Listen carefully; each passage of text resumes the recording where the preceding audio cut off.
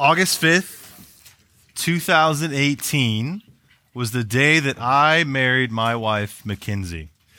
It was perhaps one of the best days of my life, one of the most memorable days of my life, also one of the hottest days of my life, but one of the best days nonetheless. And when and if you guys get married, one of the things that you'll come to know is that planning a wedding takes a lot of work. Planning a wedding, it takes a lot of work and a lot of dollars. So you better start saving up now. But lots of work, lots of preparation goes into the wedding day. Now, granted, I was in California for most of the preparation process, working at actually Compass Bible Church, Aliso Viejo. So Mackenzie was in Ohio doing most of the prep work herself. But I still did my fair share. Maybe not my fair share, but I did a share of prep for our wedding day. I mean, everything from picking out a suit, right? I got to go to the store. I got to try it on. Sometimes you have to get it tailored. I had to get a haircut, right? Can you imagine? Had to get a haircut for my wedding day. That morning I woke up, and as you should, I took a shower first thing.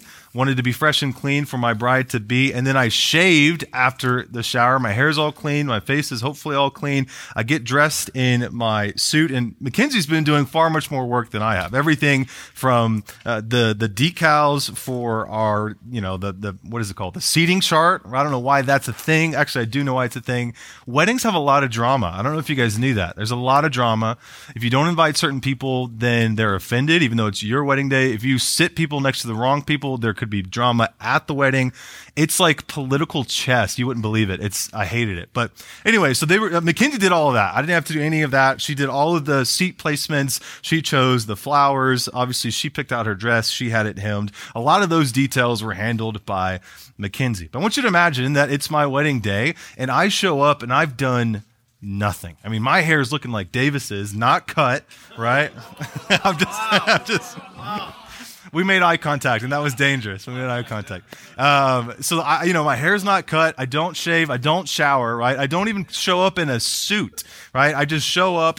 I have basketball shorts on, a T-shirt, and I'm like, hey, girl, let's do this thing. I mean, her parents, and maybe especially her dad, they'd be like, I don't know, they might have even canceled the wedding. That might have been dramatic. But, I mean, they would have certainly been like, what are you doing? Like, there's a certain level of preparation that goes into a wedding because really you're communicating the weightiness of what you're about to do. So you're preparing, you're planning, you're going through premarital, hopefully with a pastor. There's all of these preparations that need to be made because of the significance of the day, right? And my preparation, hopefully, is equivalent to the significance of that day, and I take that preparation seriously.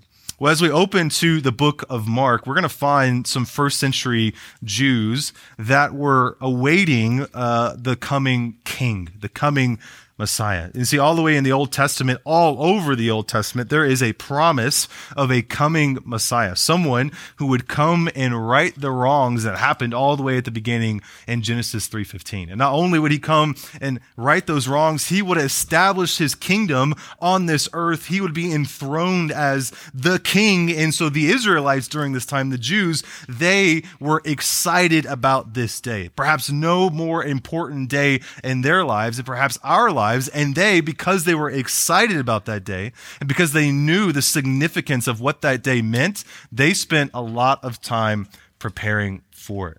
And so as we open the Gospel of Mark, what I want you to see is all of the different preparations that were made leading up to the entrance of King Jesus. See, in the opening pages or the opening verses of the Gospel of Mark, Mark really draws our attention to the King has arrived. The things that were necessary to happen for the arrival of the king, they happened in the exact way that they were supposed to. There was prophecy fulfilled. There was a forerunner, as we'll see, John the Baptist. All of these things, the preparations were made, and the king has arrived. So with that, I want you to open up your scripture journals or your Bibles. Mark chapter 1 is where we will be this evening.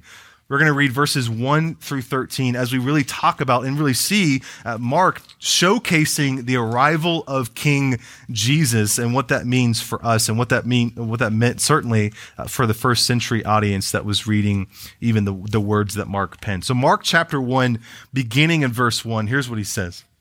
He says the beginning of the gospel of Jesus Christ, the Son of God. Now, I need to pause there, right? Because the gospel is a word that is perhaps very common to us, especially at Compass Bible Church. We say it all the time. We say it every week, every sermon, every time we're in small groups, the gospel's brought up. And so it's something that's familiar to us in a specific way. We think about the gospel, we think about the life, death, burial, resurrection of Christ and all of those things that come along with that. And that certainly is true when we think about the gospel. But actually, the word gospel, euangelion in the Greek, was a technical term that was largely secular. And it was something that the Jews at this time, they borrowed from the secular world. And so what it meant to the secular world was not the good news of Jesus Christ. What it meant in a generic sense was just simply good news. And oftentimes it was used in a triumphal sense that a king or a kingdom would go to war against another king and another kingdom. And if they had victory in that kingdom, in that war, against that kingdom in that war,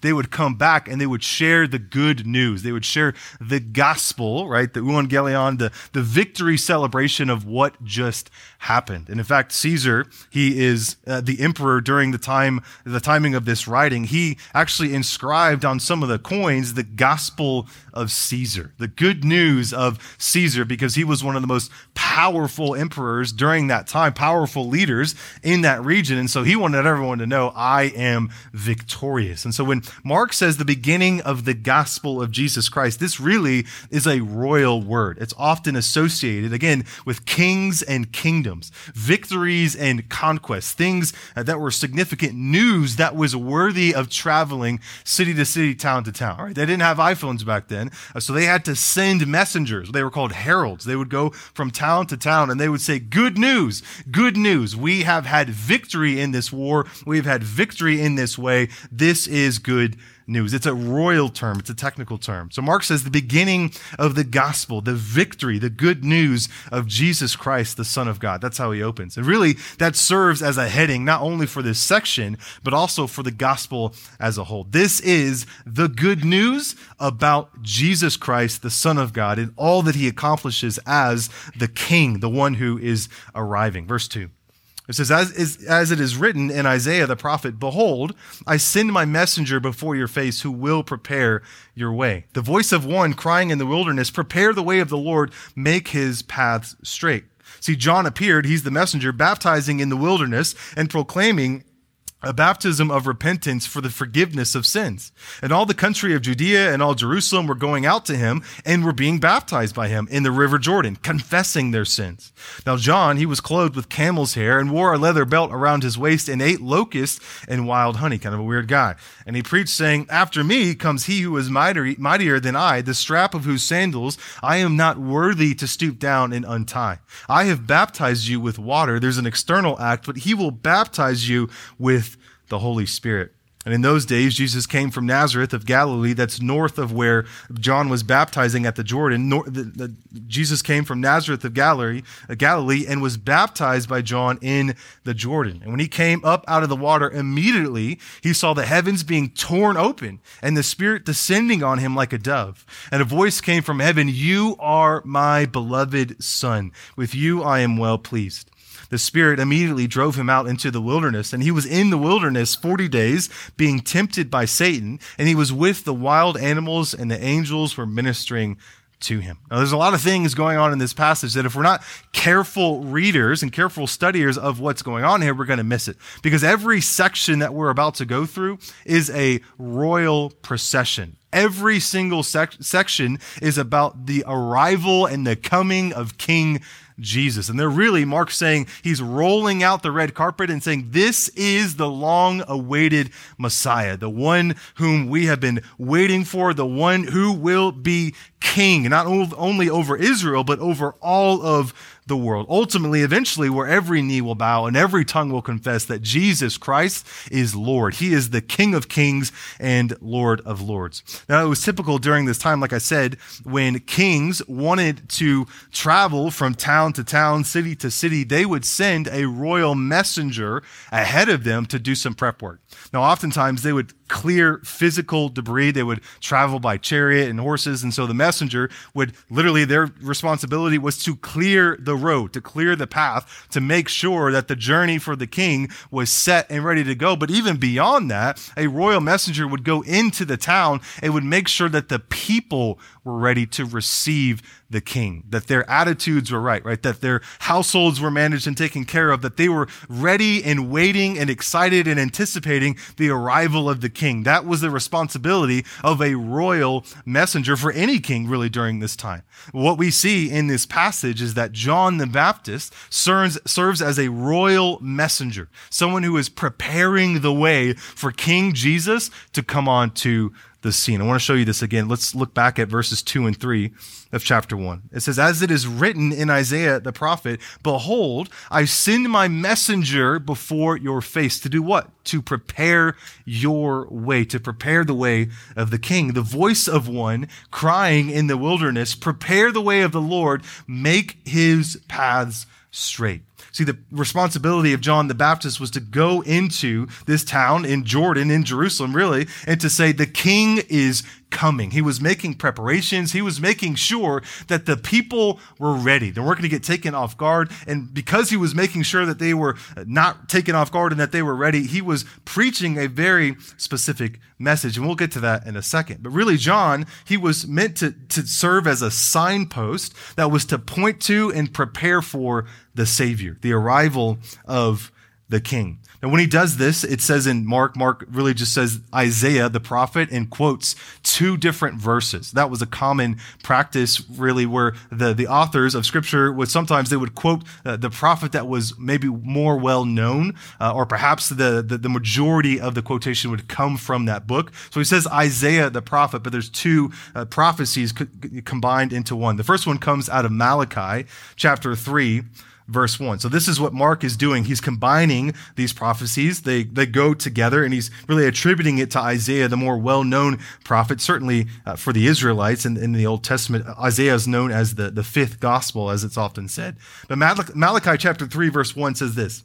It says, behold, I send my messenger, that sounds familiar, and he will prepare the way before me, and the Lord whom you seek will suddenly come to his temple, and the messenger of the covenant in whom you delight, behold, he is coming, says the Lord of hosts. So that's what Mark is drawing our attention to as readers to this prophecy in Malachi 3. And even in Isaiah 40, verse 3, it says, a voice cries in the wilderness, prepare the way of the Lord. Make straight in the desert a highway for our God.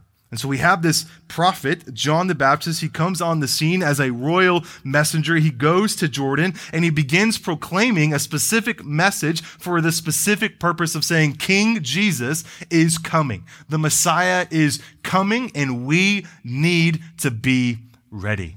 See, that's an important thought for us to even wrestle with this evening as we think about King Jesus coming into our lives. He's come in a physical sense that's happened in a point in time in history. But as we think about King Jesus coming face to face with him and really wrestling with who he is and the significance of what he did, you need to really understand, are you prepared? Are you prepared to meet King Jesus? And that's point number one for us tonight on your outline, is prepare your heart to receive the king. Remember, a king would send the messenger into that town, and they would say, the king is coming. The king is coming. Make sure that you're ready. Do all that you need to do. He is on his way. And for us as well, we need to understand that the king has come, and yet we need to prepare our hearts to receive the king, King Jesus, and to receive him in the way in which is ultimately going to allow us to experience a relationship not only with him, but with God eternally forever in heaven. Ezekiel 36, 25 and 26 says this, I will sprinkle clean water on you, and you shall be clean from all your uncleanness. And from all your idols I will cleanse you. And I will give you a new heart, and a new spirit I will put within you. And I will remove the heart of stone from your flesh and give you a heart of flesh. See, the preparations that John the Baptist is making is what Ezekiel is talking about in Ezekiel chapter 36, where we are going to be given, if we rightly respond to King Jesus, we're going to be given a new heart, a heart that receives the King with gladness, a heart that is transformed by the message of the gospel. Jesus even says in John 3, a heart that really is revived. We are born again. We are new creations. And that's the preparations that John the Baptist is making. He's preparing the hearts of the people to receive the King. And he does this in several different ways. The first one is, as we'll see in verse 5, is he's leading the people around him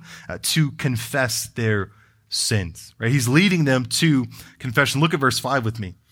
It says, "And all the country of Judea and all Jerusalem were going out to him and were being baptized by him in the river Jordan, in the river Jordan, confessing their sins." So what were the preparations that John the Baptist, this royal messenger, what were the preparations that he was trying to ensure were being made in order to be ready for the arrival of King Jesus? Well, he's saying you need to confess your sins. And to confess your sins really is to acknowledge the trajectory that you are on apart from Christ is not the right trajectory.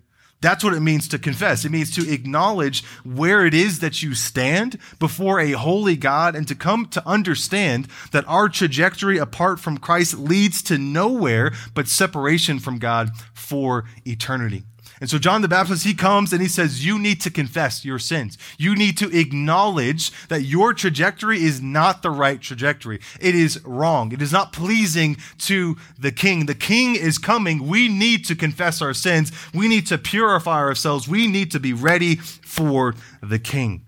And the same is true for you this evening. As you prepare your heart to receive King Jesus, you need to be willing and ready to confess your current trajectory. If you're not someone that has placed their faith and trust in Jesus Christ, Scripture would say in the Gospel of Mark opens in a very rapid and in-your-face way and says you need to confess that your trajectory apart from Christ is not the right trajectory. Confession, again, is saying I know where I am and I know where I need to be. I need to change directions. I confess my sin before a holy God, and that is how we prepare our hearts to receive the King, to receive King Jesus. There's a second way that John prepares prepares for the arrival of King Jesus. He does it by leading them to the confession of their sin, but also, and this goes hand in hand with it, he leads them to the repentance of their sins. Repentance. So confession is acknowledging where you're at. Is saying, Lord, the trajectory that I'm on, I know that it leads to nowhere except from far away from you, from eternal separation from you, from a spiritual death in eternity apart from Christ. That's confession. Repentance, on the other hand, is saying God's way is the right way, and agreeing with that, and agreeing to turn from your current way and following God's way. So you're on a current trajectory apart from Christ. Confessing is saying, I'm going to acknowledge where I'm at. Repentance is saying, I know where I need to go. I need to turn and I need to follow the way that God has set for me. And that way is King Jesus. Jesus is often referred to in Scripture as the way. He is the way, the truth, and the life. And so John, in preparation for the arrival of the King, confess your sins, know where you're at, and repent of those sins. Turn from them. Acknowledge that God's way, through King Jesus, through the message of the gospel, is the right way. Agree with that. Turn from your sins and place your faith and trust in Christ and begin pursuing Him. Look at verse 4. That's where we're getting this. John appeared baptizing in the wilderness and proclaiming a baptism of repentance for the forgiveness of sins. So there's two things that need to happen in order to be ready for the King. There's confession of your sin and repentance of their sin. There's acknowledgement of your wrongdoing in the face of a holy God, and then there's repentance, turning from that wrongdoing and pursuing hard and fast after the truth of Jesus Christ. He appeared baptizing in the wilderness and proclaiming a baptism of repentance for the forgiveness of sins. And so we have confession as a means to prepare our hearts. We have repentance as a means to prepare our hearts. And then thirdly, we have submission as a means to prepare our hearts for the King. And submission really, even for John the Baptist, is he understood that Jesus was truly the King. That he was the long-awaited Messiah, that he was the one that they had been anticipating for hundreds of years. He was the one that he was doing all of that work to prepare for, and he submitted to that reality. Look at verse 7 with me. It says, and he preached, John the Baptist, saying, after me comes he who is mightier than I, the strap of whose sandals I am not worthy to stoop down and untie. I have baptized you with water. That's an outward sign, but he will baptize you with the Holy Spirit. That's an inward seal. So John the Baptist, he comes, confession, repentance for the forgiveness of sins. That's an outward sign of something that the Lord is doing. But Christ is going to come and he's going to baptize you with the Holy Spirit. He's going to seal you in that relationship with God for eternity permanently. And that's what John the Baptist says. We need to be prepared to submit to King Jesus. And we do that in several ways. First and foremost, we do that with humility. I mean, look at the words that John says in verse 7, after me comes he who is mightier than I. Throughout the Gospels, you'll see that there was a lot of disciples of John. There was a lot of people that were like, hey, this John guy, he's kind of a big deal. We're going to follow his teachings. I mean, I was baptized by John. Who were you baptized by? Right? John is seen as kind of a big deal. And yet he's saying in verse 7, after me comes he who is mightier than I.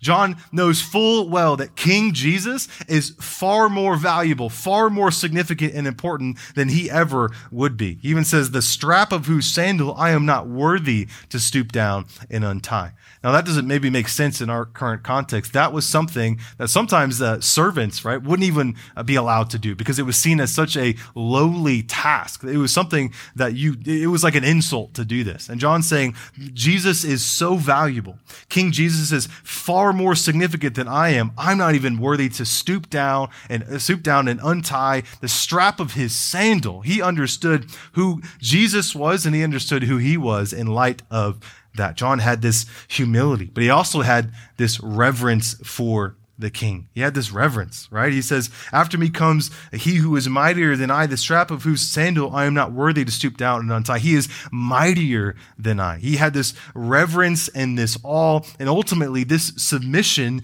to Jesus as king. So if you're here this evening and you're wondering, how do I prepare for the arrival of the king? Well, John would say, confess your sins, repent of your sins, and submit to Jesus as the king. Know that Jesus truly is far more significant, far more satisfying, far more life-giving than anything this world has to offer. Anything. And respond similarly to John the Baptist in humility, humbling yourself, and in reverence of the king. The king has come, and our response is preparation of that, confessing our sin, acknowledging where we're at, repenting of our sin, turning from where we're at, pursuing hard and fast after King Jesus, knowing that he truly is worth it, that he is the king. And that really is point number 2 on your outlines this evening, is that you need to be confident that Jesus truly is the long-awaited king. Be confident that Jesus is the Messiah.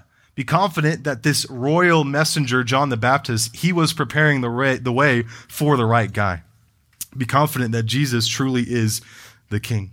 Now, it's interesting, the way in which Mark shows us this in these next couple of verses is perhaps not something that you would think of. It's certainly not something that I would think of, right? If I'm going to try to prove that Jesus truly is the king, I'm going to do it in a number of different ways, but certainly not in the way that Mark draws our attention to. Look at verse 9 with me.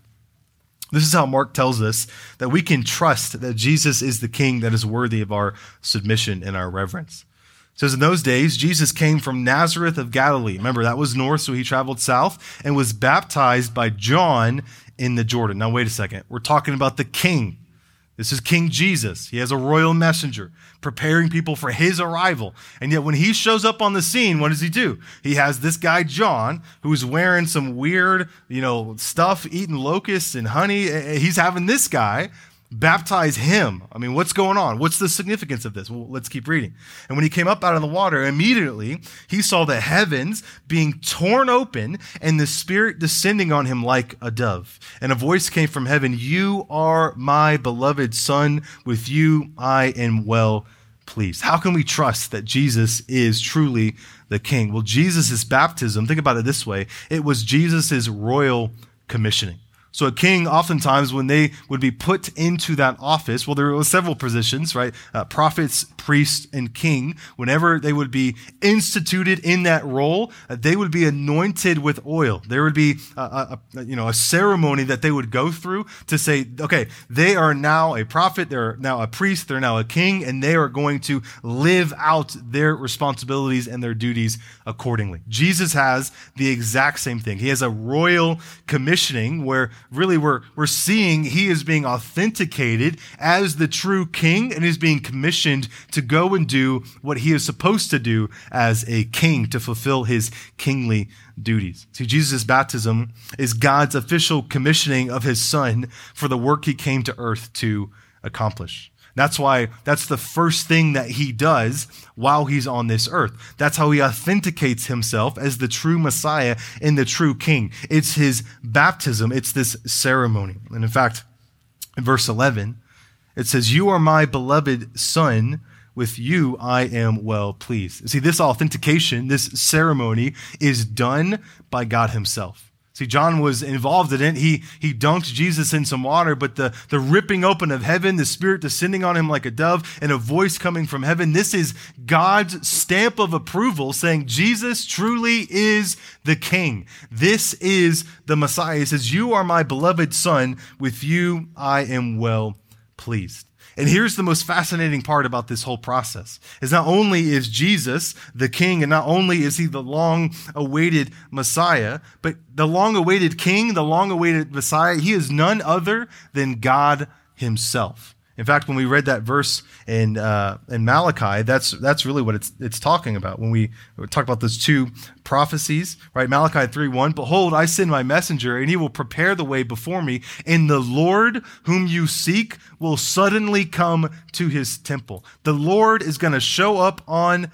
the scene. He is going to be the one that ultimately is the king. God himself, he gives his stamp of approval, and he conducts this royal ceremony to say that Jesus truly is the king. He is the one that we have been waiting for. Now the question is, why? Why does he do this? Why does baptism serve as a means of his royal commissioning? What's significant about this? Well, there's two primary things that I want you to know. The first is Jesus does this. He gets baptized and is commissioned in this way to fulfill all righteousness. To fulfill all righteousness. In fact, in Matthew chapter 3, verse 15, this is another account of Jesus being baptized by John. It says, "But Jesus answered him, 'Let it be so now, for thus it is fitting for us to fulfill all righteousness.' Then he consented." There's a reality in which Jesus came to this earth to fulfill every aspect of righteous requirement. And that basically just means obedience to God. He came to fulfill obedience to God in the perfect way, because he knew that you and I weren't going to be able to do it. And so as a part of that righteousness, a part of that obedience, Jesus comes and he gets baptized by John the Baptist. As one commentator noted, in his first act of ministry, he first shows up on the scene. What does he do? The king has arrived, the one who had no sin. Think about that. Jesus, he who had no sin, publicly identifies himself with those who had no righteousness. Think about what the purpose of baptism is. It's to signify that your old way of life was contrary to what God had for you. I mean, even think about our baptism, right? We get baptized and we say death to our old self, death to sin, life in Christ. And yet Jesus, someone who hasn't sinned, someone who doesn't need to be cleansed or washed by any sort of measure, he himself is baptized. Why is that? Because he is publicly identifying himself with those who had no righteousness. He who knew no sin and had no sin came and identified with those who ultimately had no righteousness. Or to put it another way, the sinless king, the sinless Messiah, he publicly submitted himself to a baptism designed for sinners, and that served as a foreshadowing of the fact that he would soon submit himself to death deserved by sinners. Do you understand that? That Jesus identifies with sinners in this baptism ritual, even though he was himself not a sinner. And that is a foreshadowing. That's a picture. That's a taste of what's to come later on in the Gospel of Mark, that he would soon submit himself to the death that was only deserved by sinners. And so this baptism ceremony is meant to point us to that reality. And Jesus' baptism, really, it looked forward to the cross, just like our baptism looked back to it. So when we get baptized, we look back to the cross and we say, Jesus has done it. The work has been done. The victory has been won. We look back to the cross. Jesus and his baptism, he's looking forward to the cross. It's a foreshadowing of what his life would be and his purpose of coming to earth, ultimately to save his people from their sins. So why did Jesus be baptized? Well, it was to fulfill all the righteous requirements of the law. It was to perfectly obey his Father's will. That's the first thing. The second thing was to authenticate his ministry. And that's what we're talking about. How do we know that what Jesus did, what he said, what he taught, how do we know that it truly is what we should believe? Well, this baptism ceremony, this royal commissioning is something that helps us to understand that. It authenticates his ministry. There's a couple of prophecies that really talk about even Jesus' baptism and the significance of it. The first one comes from Isaiah 64:1. It says, "Oh, that you would rend the heavens and come down." Does that sound familiar? In our passage, it talks about the sky rips open, the heavens rip open, and a dove descends. In Isaiah 64:1, this was written hundreds of years prior to Jesus' baptism. And yet it says, "Oh, that you would rend the heavens and come down, that the mountains might quake at your presence." Even Isaiah 11:2 says, "And the Spirit of the Lord shall rest upon him." Remember, the Spirit comes descending like a dove, and it rests upon Jesus. And the Spirit of the Lord shall rest upon him. The Spirit of wisdom and understanding, the Spirit of counsel and might, the Spirit of knowledge and the fear of the Lord. All of these prophecies are pointing to Jesus is the King. And just as a sidebar, we've read, I think, 4 prophecies already, and there's more that we could read about Jesus. And this is why there's no other book like the Bible. There's no other book that talk about the details of Jesus' life, the details of his arrival, what it would look like. Even his baptism, the sky being ripped open, the Spirit of the Lord resting on him. All of these details were written hundreds of years before Jesus ever was born as a baby. And so the Bible is a reliable source for understanding who Christ is. And these prophecies, right, and Jesus' baptism is meant to point us to the reality that Jesus is the long-awaited Messiah that came to save his people from their sin. Now, it's interesting. We have this royal commissioning.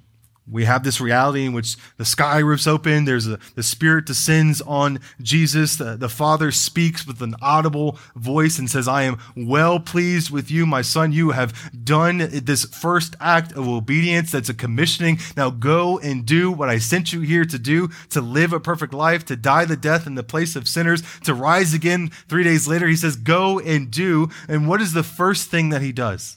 We have this royal messenger preparing the way. We have this royal commissioning, and you might think it's time to eat. It's a banquet time. It's a feast. It's a party. Let's have a good time. The king is here. But immediately, Mark says, none of that happens. Look at verse 12.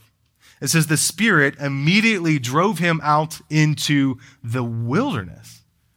The wilderness is where he went. He didn't have this celebration. He didn't have a triumphal entry. He had this baptism by this obscure guy who served as this prophet and this forerunner, and then immediately is driven into the wilderness. Verse 13 says, "And he was in the wilderness 40 days, being tempted by Satan, and he was with the wild animals, and the angels were ministering to him." King Jesus, the first act that he did after he was crowned, so to speak, after his baptism, was not to celebrate, was not to say, "Bow down and worship me." He went out in isolation and did battle with Satan himself for 40 days, being tempted by Satan. And we know by other accounts, he was fasting. So he had no food, probably very little water. The wilderness was a barren place. It was a wild place. And so he goes out there by himself and is battling Satan. What's going on here?